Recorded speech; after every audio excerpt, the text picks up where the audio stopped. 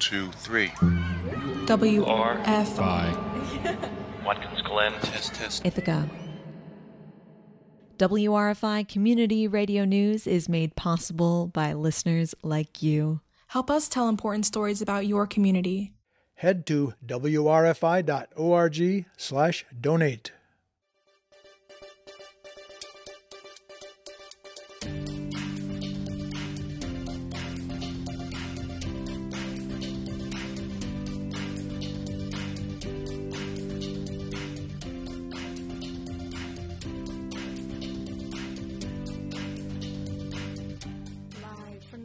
Studios in the historic Clinton House in downtown Ithaca, New York. This is WRFI Community Radio News for Wednesday, January 20th, 2021. I'm Michaela Savin. And I'm Peter Champelli. After the headline news, local reporter Gabe Petrazio speaks with us about covering the inauguration of President Joe Biden and Vice President Kamala Harris. Then you'll hear from educator Lori Rubin, who speaks about the benefits of observing the natural world. But first, here's the weather forecast courtesy of the National Weather Service. Tonight, a slight chance of snow showers with lows getting into the upper teens. Tomorrow, chance of snow with little or no accumulation expected. Otherwise, tomorrow will be mostly cloudy with highs in the mid-30s. Tomorrow night, chance of snow with lows in the upper 20s. And looking to Friday, possible snow showers again with highs in the mid-30s. And now here's tonight's news for Ithaca and Watkins Glen. In local news, the Tompkins County Health Department is reporting a number of potential public exposures to COVID-19 on TCAT routes 40, 43, and 53. These various exposures were among a rider and occurred January 15th to the 18th. Listeners can review the specific days and times of these COVID exposures on TCAT routes 40, 43, and 53 on our website, wrfi.org/coronavirus, or at the webpage tompkinscountyny.gov/health. That's tompkinscountyny.gov/health under public exposures. The health department recommends anyone who may have been exposed to the virus to monitor their health for any COVID-19 symptoms. Now we'll take a look at the local COVID-19 caseload. The number of hospitalizations in Tompkins due to complications from the virus are at 18 as of yesterday. That's according to the Tompkins County Health Department. And as of now, there are 273 active cases of the virus. Yesterday, there were an additional 51 positive cases, and 39 people were released from quarantine. Over in Schuyler County today, there were 7 new cases of COVID-19 reported. 54 active cases remain, according to their health department. 10 people are hospitalized due to the virus. Longtime Tompkins County legislator Michael Lane will be running for re-election this year. Lane, a Democrat, represents District 14, including the eastern part of the town of Dryden. The Ithaca Times reports that if re-elected, Lane's first priority for the county is to help residents recover from the impacts of the COVID-19 pandemic. He also focused on education as being essential to Tompkins County's economy and said that the present recession has hit the area hard. Lane first joined the legislature in 1994 and continued until 2005. He took a brief hiatus until 2009 and then was re-elected in 2013 and 2017. Lane also has served as mayor of the village of Dryden, and he's currently an attorney in private practice in Dryden. The New York Working Families Party is endorsing 6 candidates running for the Tompkins County Legislature, the Ithaca Times reports. 5 of the candidates, Shauna Black, Amanda Champion, Deborah Dawson, Daniel Klein, and Ann Corman, are incumbent legislators running for re-election. One candidate, Victoria Pillar of the 2nd District, is running for the seat previously held by Anna Kellis. Last year, Kellis was elected to New York's 125th Assembly District seat. Pillar will be running in a special election held on March 23rd. The remaining candidates will run in local elections held on Tuesday, November 2nd, 2021. For more information about the special election and the November election, visit tompkinscountyny.gov/BOE. That's tompkinscountyny.gov/BOE.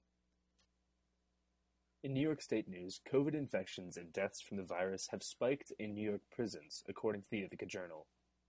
Positive cases among the incarcerated jumped from 1,800 to 3,100 in December and continued to climb to roughly 4,000 by mid-January. Of the 29 COVID-related inmate deaths, 11 have occurred since the beginning of December. New York State's prison system houses roughly 38,000 inmates. While the general New York population has a 6.5% positivity rate, the rate for New York prisons currently stands at 16.5%. More than half of New York's prison systems are reporting outbreaks of the coronavirus, with the highest positivity rates ranging between 51% to 45%. Incarcerated individuals are speaking out about these conditions that make the facilities a petri dish for infection, including a lack of personal protective gear, lack of social distancing, proper education about the virus, and some correctional officers showing disregard for mask wearing.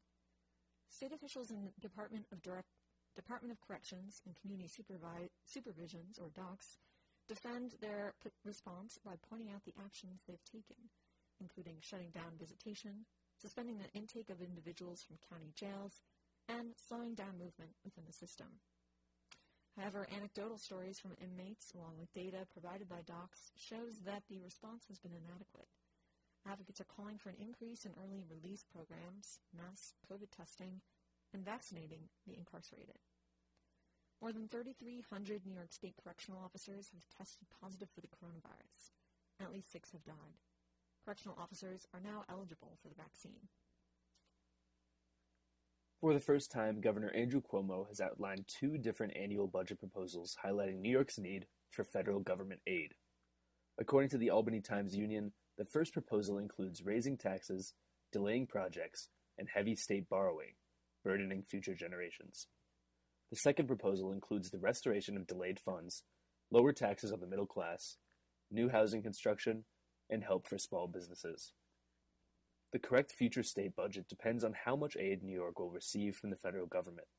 In the last 10 months, Cuomo has repeatedly accused Washington of, quote, negligence, unquote, in their handling of COVID-19, and believes they should bear the financial responsibility for the effects it has had on New York. The first budget proposal is called the worst-case scenario, and it includes $6 billion in federal aid, while the second proposal is called the fair funding scenario, with New York receiving $15 billion, which is enough to fill the budget gap.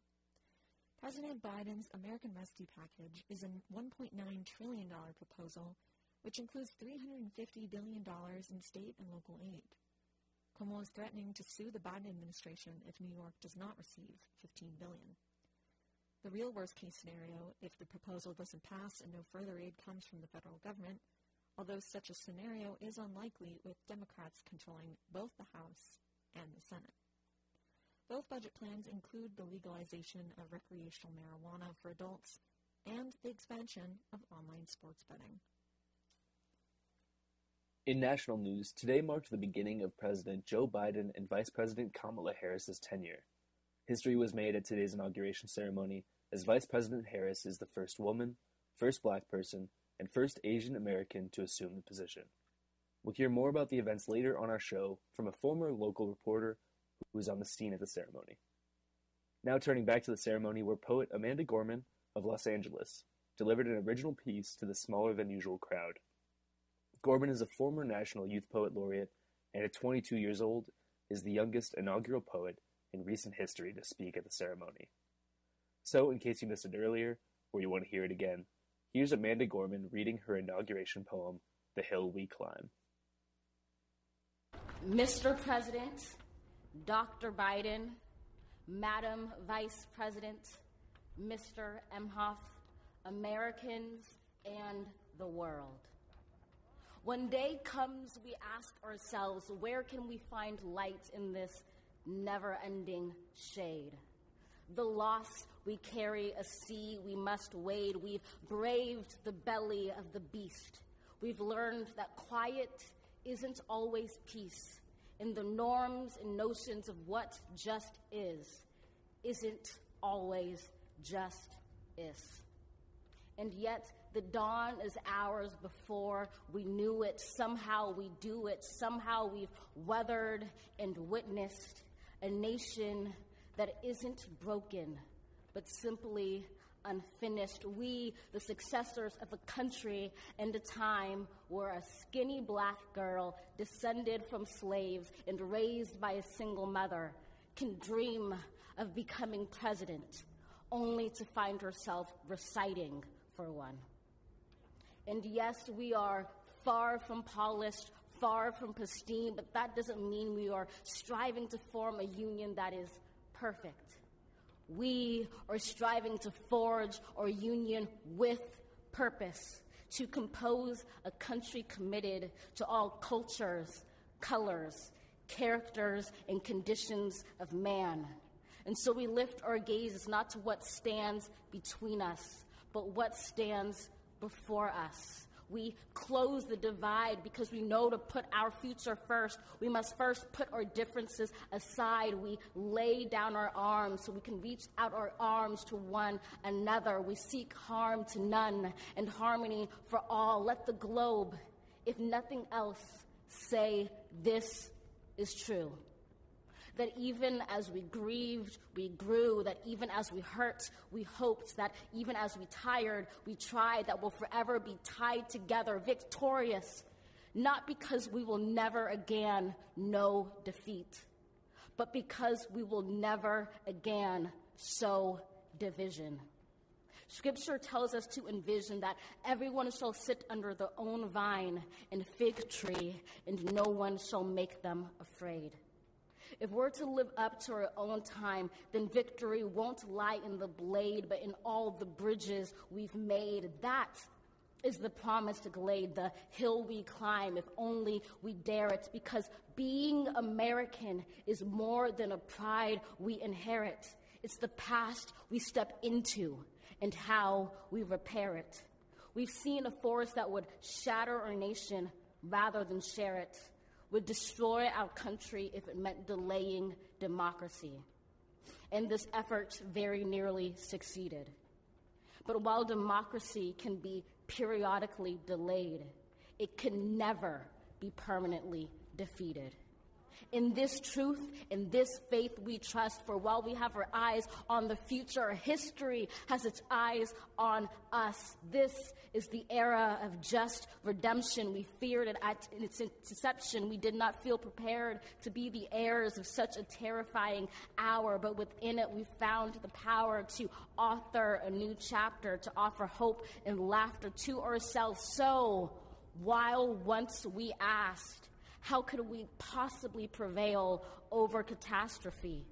Now we assert, how could catastrophe possibly prevail over us? We will not march back to what was, but move to what shall be, a country that is bruised but whole, benevolent but bold, fierce and free. We will not be turned around or interrupted by intimidation, because we know our inaction and inertia will be the inheritance of the next generation. Our blunders become their burdens. But one thing is certain. If we merge mercy with might and might with right, then love becomes our legacy and change our children's birthright. So let us leave behind a country better than the one we were left. With every breath from my bronze-pounded chest, we will raise this wounded world into a wondrous one. We will rise from the gold-limbed hills of the west. We will rise from the wind-swept northeast, where our forefathers first realized revolution. We will rise from the lake-rimmed cities of the Midwestern states. We will rise from the sun-baked south. We will rebuild, reconcile, and recover in every known nook of our nation, in every corner called our country. Our people, diverse and beautiful, will emerge battered and beautiful. When day comes, we step out of the shade of flame and unafraid. The new dawn blooms as we free it. For there is always light, if only we're brave enough to see it, if only we're brave enough to be it.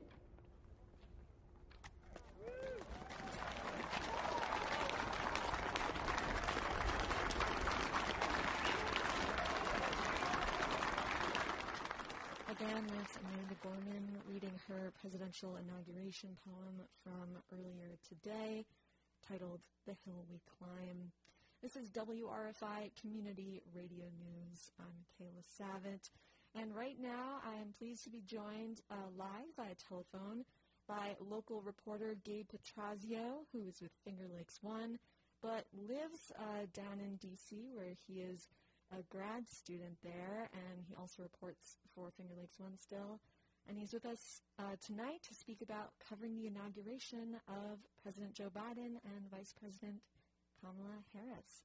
Gabe, welcome back to the show, and thank you so much. Thank you, Michelle. It's great to be here.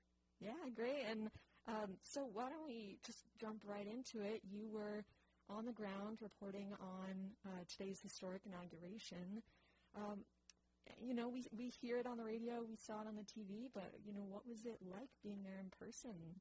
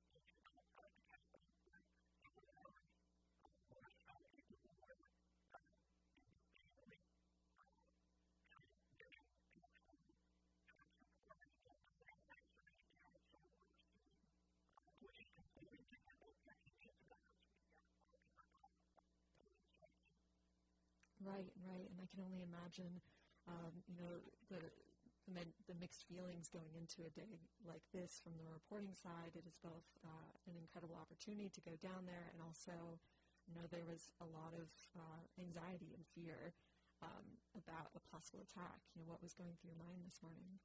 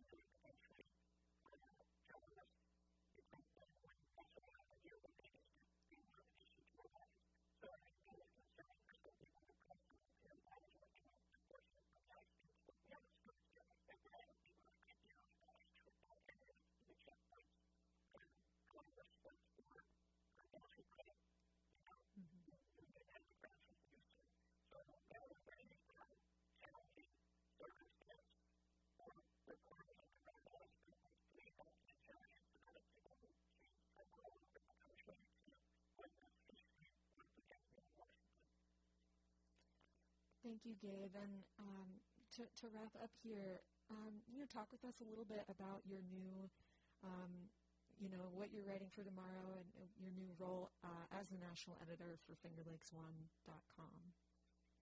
Yeah, so I think my new role will actually launch a brand new newsletter every Saturday. It's called Capital Connection. It's clusters out of the greatest national news articles, but also news analysis. We're going to be doing the headlines here in Washington, not just the politics, but also the policy behind the bills that are always coming to our greatness at the time. Upstate New York and Clear Lake.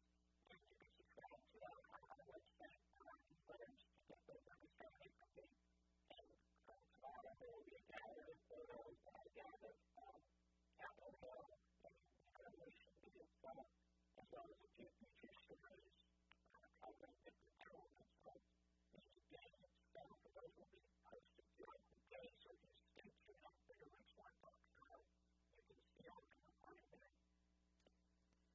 Well, Gabe Petrazio, Finger Lakes One reporter, thank you so much for speaking with us today about your upcoming coverage and for your experience today at the Capitol. Certainly there's a lot of stories to be told about today, so glad you were there on the ground and that everything turned out okay and everyone was safe.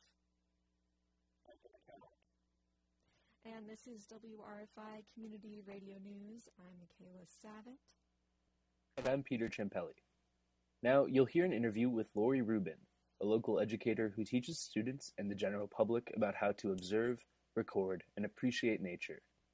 WRFI contributor Esther Rakusin produced the piece last April and reprised it for the end-of-year locally sourced science episode. With this interview, we also urge our listeners to get outside and enjoy the natural world in the coming year. Here's Esther.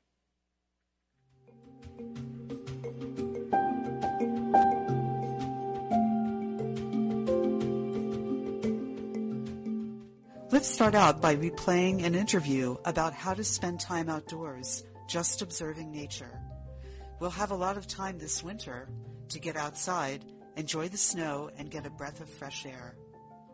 In April of this year, I spoke with Lori Rubin, a local former elementary school teacher who developed a curriculum using nature study to inspire students to develop their writing and science skills. First, I asked Rubin how she benefits from being outside in nature. For me, it's my my meditation space, my getaway, and yeah, I think you can connect to the natural world in different ways depending on what you're used to. It could simply be for the exercise and breathing nice, clean, fresh air. You can just take in the general scenery of what you're looking at, or you can get into more nitty-gritty detail of really what I always call making friends in the natural world, learning the names, especially the plants, but also the animals, especially birds that you come across. And so for me, when I'm hiking and I come across a plant or a bird that I already know, it just feels great, makes me feel good, and makes me smile. Here, Rubin talks about the idea of keeping a journal to help connect to the natural world. The one thing that I really like to do, I didn't do it today, but and what I've encouraged families with children to do is to keep a nature journal. It's something that I did with my students. And so as the weather gets nicer, we can go out and sit. It's great for any family or individual to find a spot that's close to their home, that's not hard to get to, and revisit that spot over and over again with a journal and just sit quietly for a bit and observe what's going on around you and write it down. You could write a poem, you could draw a picture, you could just make a list of what you see. But for me, that has really made me connect more fully to the natural world and what's around me. I then asked Rubin to describe how she taught her kids how to keep a nature journal. The first thing would be very simple. Let's just go out and see what we find. And we can either draw it or like I said, draw or write a list. Not all kids or all adults feel comfortable drawing. But first, just, observations. What do we see? And then the second one, I always said, notice what questions are popping into your mind. And that's not easy for everybody, whether you're a kid or an adult. And it just takes time. It takes time to nurture that idea. So, a simple example would be in the fall, for example, the changing colors of the tree are beautiful. That would be an observation. The question might be, why are they changing? How are they changing? So it's, I used to tell my students that naturalists are kind of scientists, and scientists walk around the world asking questions. And in a lot of ways, I learned that from my partner, who's a scientist, because when I took walks with him, that's what he would be doing. And so I slowly learned to do it myself. Rubin says that in order to journal, people should just find a so-called sit spot, which is a place where one can be quiet and observe nature. When I used to take my students out, often I would have a particular lesson that if it was the beginning of spring, we'd be looking for signs of spring.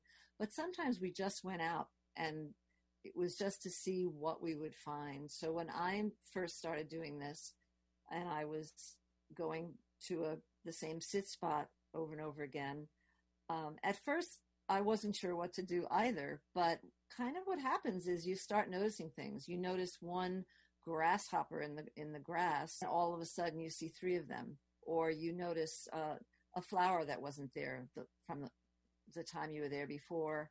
This happens all the time, especially in the Mulholland Wildflower Gorge. I'll see one new spring ephemeral flower, and then all of a sudden I look out a little further and there's a whole blanket of them. So just looking around you, just a 3-foot diameter around you can yield a lot of surprising finds. Even though the wildflowers and grasshopper eggs are sleeping under the snow, you can still go out and find a sit spot. Just put on your snowsuit, gather your fingerless gloves, and journal, and observe in the snow. You just heard WRFI contributor Esther Rakusin's interview of Lori Rubin, a local educator who teaches students and the general public about observing the natural world. This interview initially aired in April 2020 and again last month during the end-of-year edition of Locally Sourced Science. In some station news, starting this coming Monday, January 25th, our regular evening news program will be going on hiatus. Instead, we'll be bringing you headline news throughout each weekday. Then check out our new weekly program starting Friday, February 5th at 5. Visit WRFI.org to give your feedback on our news programming. And that will do for our program today. The headlines at the top of our show were written by WRFI contributors Esther Rakusin and Susan Fortson-Edgington. Peter Tampelli was my co-anchor today. I'm Michaela Savitt, WRFI News Director and Executive Producer for our program. We're back tomorrow night and every weekday evening at 6 with more of the stories impacting our communities. On behalf of the entire WRFI News team, take care, be well, and have a good evening.